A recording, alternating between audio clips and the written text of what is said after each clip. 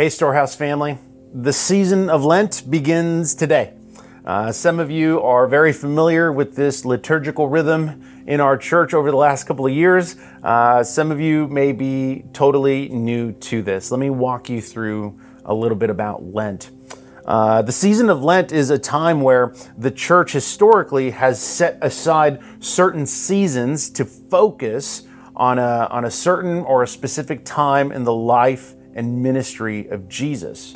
The season of Lent serves to focus on his time in the wilderness as he was fasting, and this could be found in Matthew 4. Throughout history, Lent has taken many shapes and has had many different approaches, but the purpose remains the same: self-examination, repentance of sin, and preparation for the Easter celebration. This season has often been accompanied by spiritual disciplines, habits that are meant to help us draw closer to Jesus. For the season, we've decided to intentionally focus on three spiritual habits. That is fasting, prayer, and generosity. This past Sunday, you should have picked up one of our devotionals on the Holy Season. It begins with Lent, and it takes us all the way through Resurrection Sunday. If you were unable to pick up one of the devotionals, you could always visit our website and download the Devo. Before diving into this devotional video, I want to thank our writing team for their contribution to this material. They put in so much thought and work to it. They've done an amazing job. If you don't know who our writing team is, it consists of Elsie Ruiz, Laura Avendaño, Cristina Peña, Alan Morales, and myself. In addition to that, I want to thank our dear brother, Everett Castellano. He is our sole designer, and he did an amazing work putting this devotional together.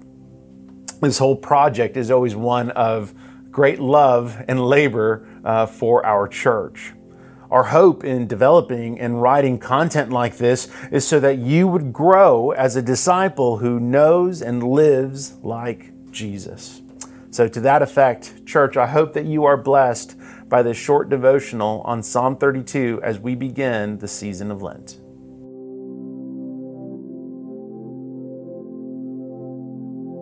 Hey, Storehouse family, I hope that you are doing well. Welcome to our video devotional on the season of Lent. If you got a Bible, let me invite you to open or load it to Psalm 32. We're going to be looking at verses 1 through 5.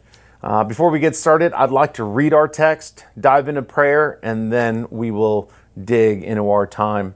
And so here's what God says through the psalmist. Beginning in verse 1, "Blessed is the one whose transgression is forgiven, whose sin is covered. Blessed is the man against whom the Lord counts no iniquity, and in whose spirit there is no deceit. For when I kept silent, my bones wasted away through my groaning all day long. For day and night your hand was heavy upon me. My strength was dried up as by the heat of summer. Selah. I acknowledged my sin to you, and I did not cover my iniquity. I said, I will confess my transgressions to the Lord, and you forgave the iniquity of my sin. Selah." Let's pray. God, as we dig into our time, we are thankful for you. We are thankful to worship you through your word. In the season of Lent, may you reveal to us the condition of our hearts. By your Spirit, may you bring conviction of our sin so that we would change, so that we would be more like Jesus. At the same time, Lord, would you bring comfort to us so that we may draw near to you? As we consider Psalm 32, may your word be sweeter than the taste of honey to us. And we ask this all in Jesus' name. Amen. Well, my man, the philosopher Socrates once said that the beginning of wisdom is the definition of terms. I think that's really helpful. I think it's insightful when it comes to defining certain words. As Christians, I think we can be guilty of assuming certain words because we use them so regularly. One word that comes to mind is the word grace. We handle that word as much as we handle a hot tortilla in between our hands. In our text today, we're going to see that the psalmist uses two words that I think we can be guilty of assuming with one another. Those two words are confession and forgiveness. Like the word grace, I think we're guilty of misusing these two words and even assuming them. For instance, have you ever tried to define forgiveness? Often you and I will go back and forth on describing forgiveness or even saying what forgiveness is not, but have you ever defined it? I think often we can be using the same words, but in reality, we're on different pages. And so in our time today, my goal is going to be to provide clear and concise definitions of each of these two words for the purpose of drawing near to the grace of God for us. What I want us to see in Psalm 32 is that these two words, when we look at them correctly, when we look at them rightly, these two words we're going to see are actually a work of God in the people of God.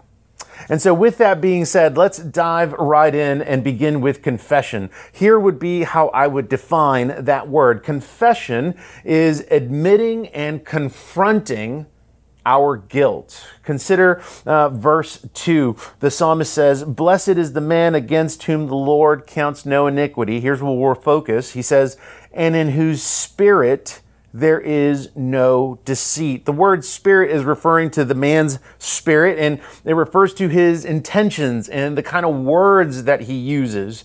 It's referring to the condition of his heart. He's not just confessing something openly to dismiss it, to move on from it. He's not just saying, "I did it, let's just move on." In reality, he's confronting his sin. He's confronting the weight of his sin honestly. He is confronting his guilt. Additionally, in verse 5, he opens by saying, "I acknowledged my sin to you." The word acknowledged here means that he's confronting his sin head on. He's not just admitting that he's done something, he is confronting it head on. He's putting it all on the table. He's confronting his sin for what it truly is. You know, oftentimes some of these prosperity preachers will often use this expression, name it and claim it. I was thinking about this earlier. If there's ever anything that we wanted to name and claim, it would be our sin. And that's exactly what he does in verse 5. To admit and to confront our sin, to confess it, to put it on the table, it's a great act of humility. But we need to realize that this is not done in us through willpower. We're not compelled to do it because of our own strength.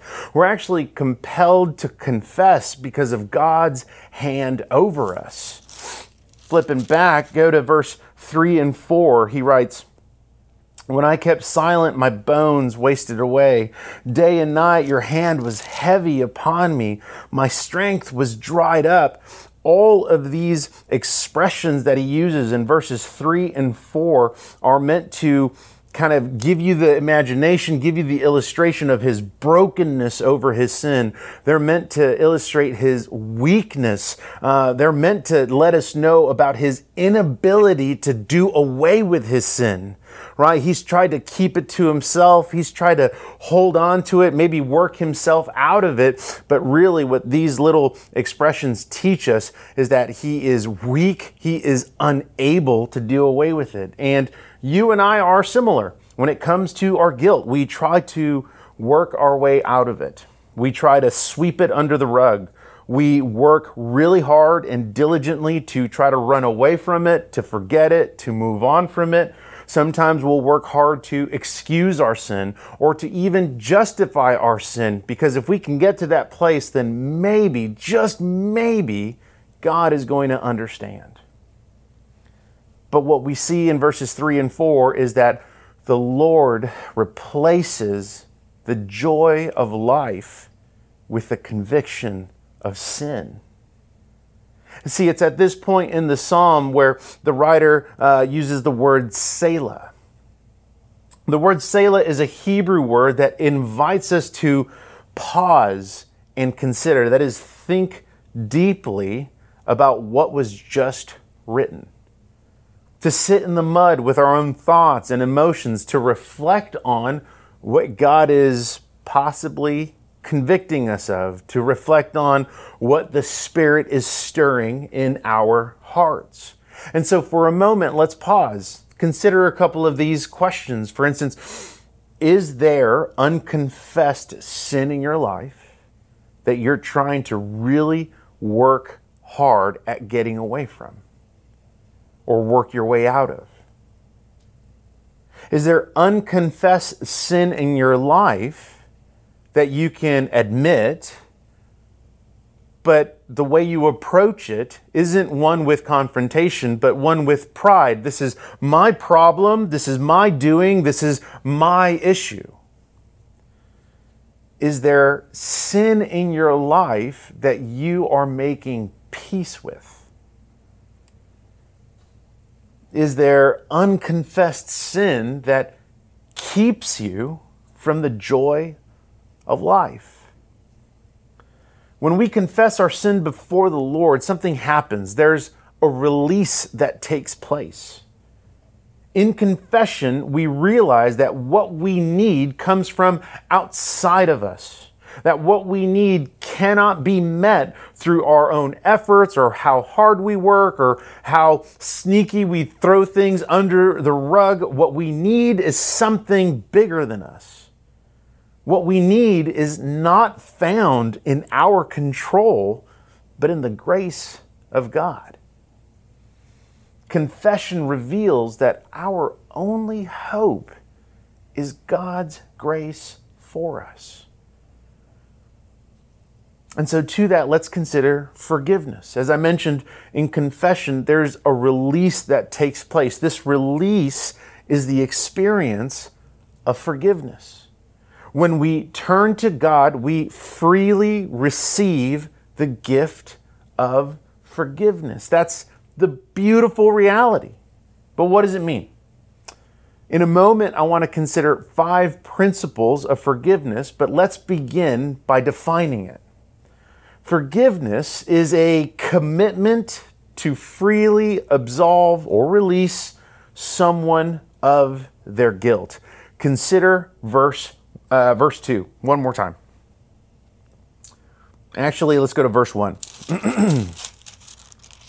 The psalmist writes, "Blessed is the one whose transgression is forgiven." And then verse 2, "Blessed is the man against whom the Lord counts no iniquity." In other words, the Lord does not count the psalmist's sin against him.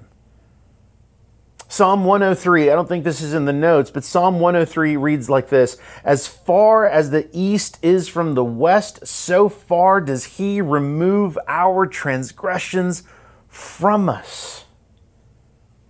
He doesn't count his sin against him. The psalmist is still right before God. Again, consider verse 5.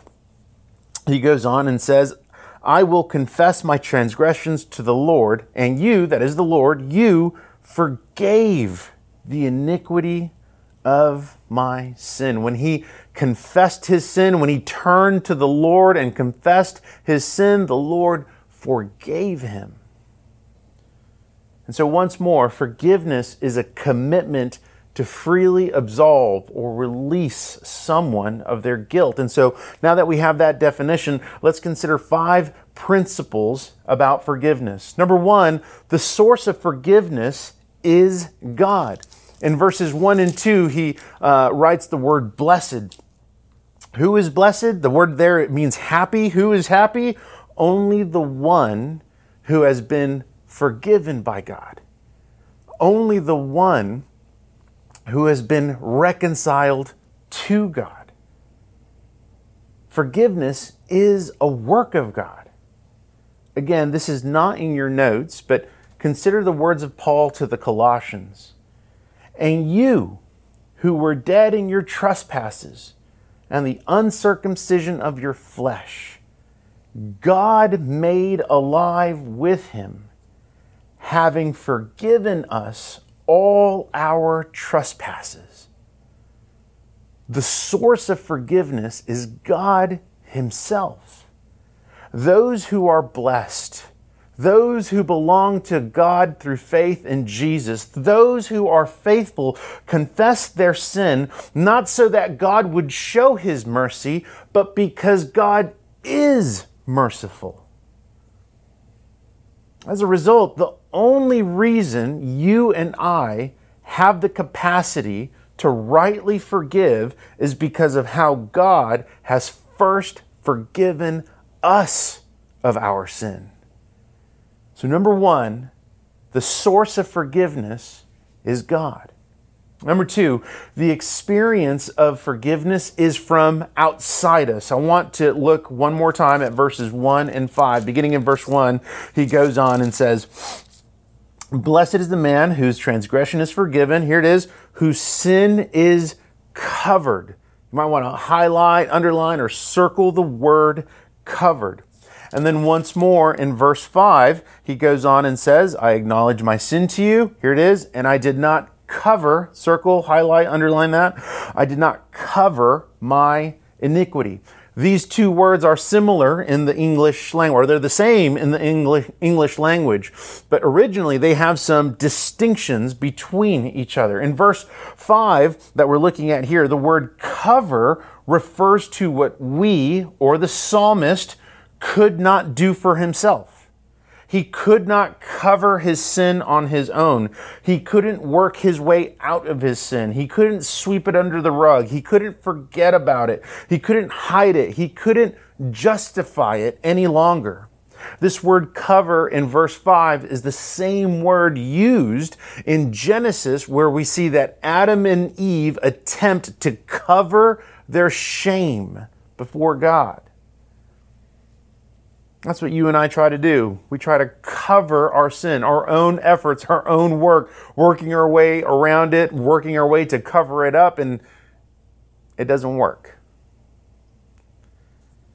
In verse 1, the word covered refers to something that has happened outside of the psalmist.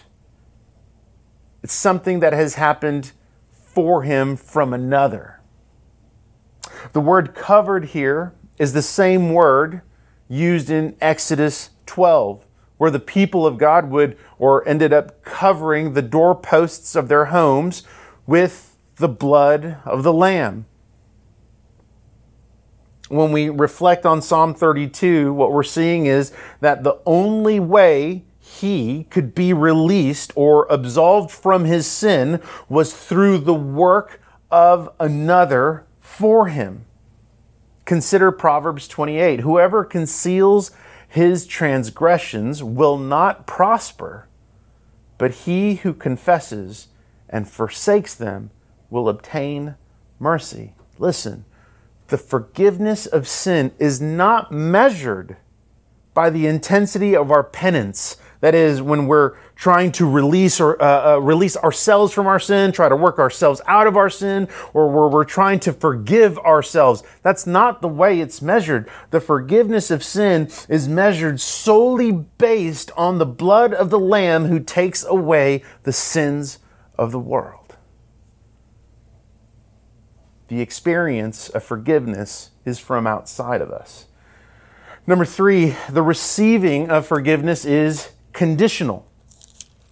So I want you to notice that the psalmist experiences the forgiveness of God only when he turned to God. Verse 5, "I acknowledged my sin to you." See, prior to that, the hand of conviction by the Spirit was on him. But it wasn't until he turned could he experience the gift, the free gift of forgiveness. We need to wrap our minds around that. We're not entitled to forgiveness. It is freely offered to all who turn to the Lord in repentance. Forgiveness is costly. It sounds harsh because we think we're entitled to it. But the truth is, not all are forgiven. I think Scripture is very clear about this. But to all who turn to the Lord and repent, experience the free gift of forgiveness. Number 4, the outcome of forgiveness produces reconciliation. An outcome of forgiveness from God is reconciliation. In other words, we are restored back into right relationship with Him. We got to remember, we are reconciled to God because of the cost of Christ for us. When it comes to being reconciled, we are in right relationship with Him. We are in right relationship with one another. But it also means that something was sacrificed in order for us to be right with one another. In the case of Christ, He was the ultimate sacrifice. As a result of the Spirit dwelling in us, what is it that's sacrificed when you and I reconcile? It could be our pride. The idea here is that not only does God not count our sin against us, but that we are restored to Him. We are called blessed. Number 5, the reality of forgiveness might mean that there are consequences. This isn't a popular one, but the reality is that there may be consequences to our sin. So let me explain. Forgiveness from God to us is a commitment from Him to not count our sin against us. Cool. It also means that who we are in Christ is not annulled.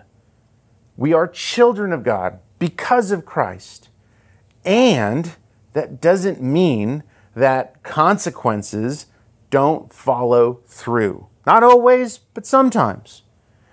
What you and I need to reckon is that the consequences of our sin are not the result of punishment from God. Rather, it is the discipline of God to us as a father disciplines his children. And the goal of such discipline isn't fear, but holiness. Consider what the author of Hebrews says. This is Hebrews 12, verses 6 and 11. He says, "My son, do not regard lightly the discipline of the Lord, nor be weary when reproved by him. For the Lord disciplines the one He loves, and chastises every son whom He receives. For the moment, all discipline seems painful rather than pleasant, but later it yields the peaceful fruit of righteousness to those who have been trained by it." So to summarize, 5 principles of forgiveness. The source of forgiveness is God. The experience of forgiveness is from outside of us. The receiving of forgiveness is conditional.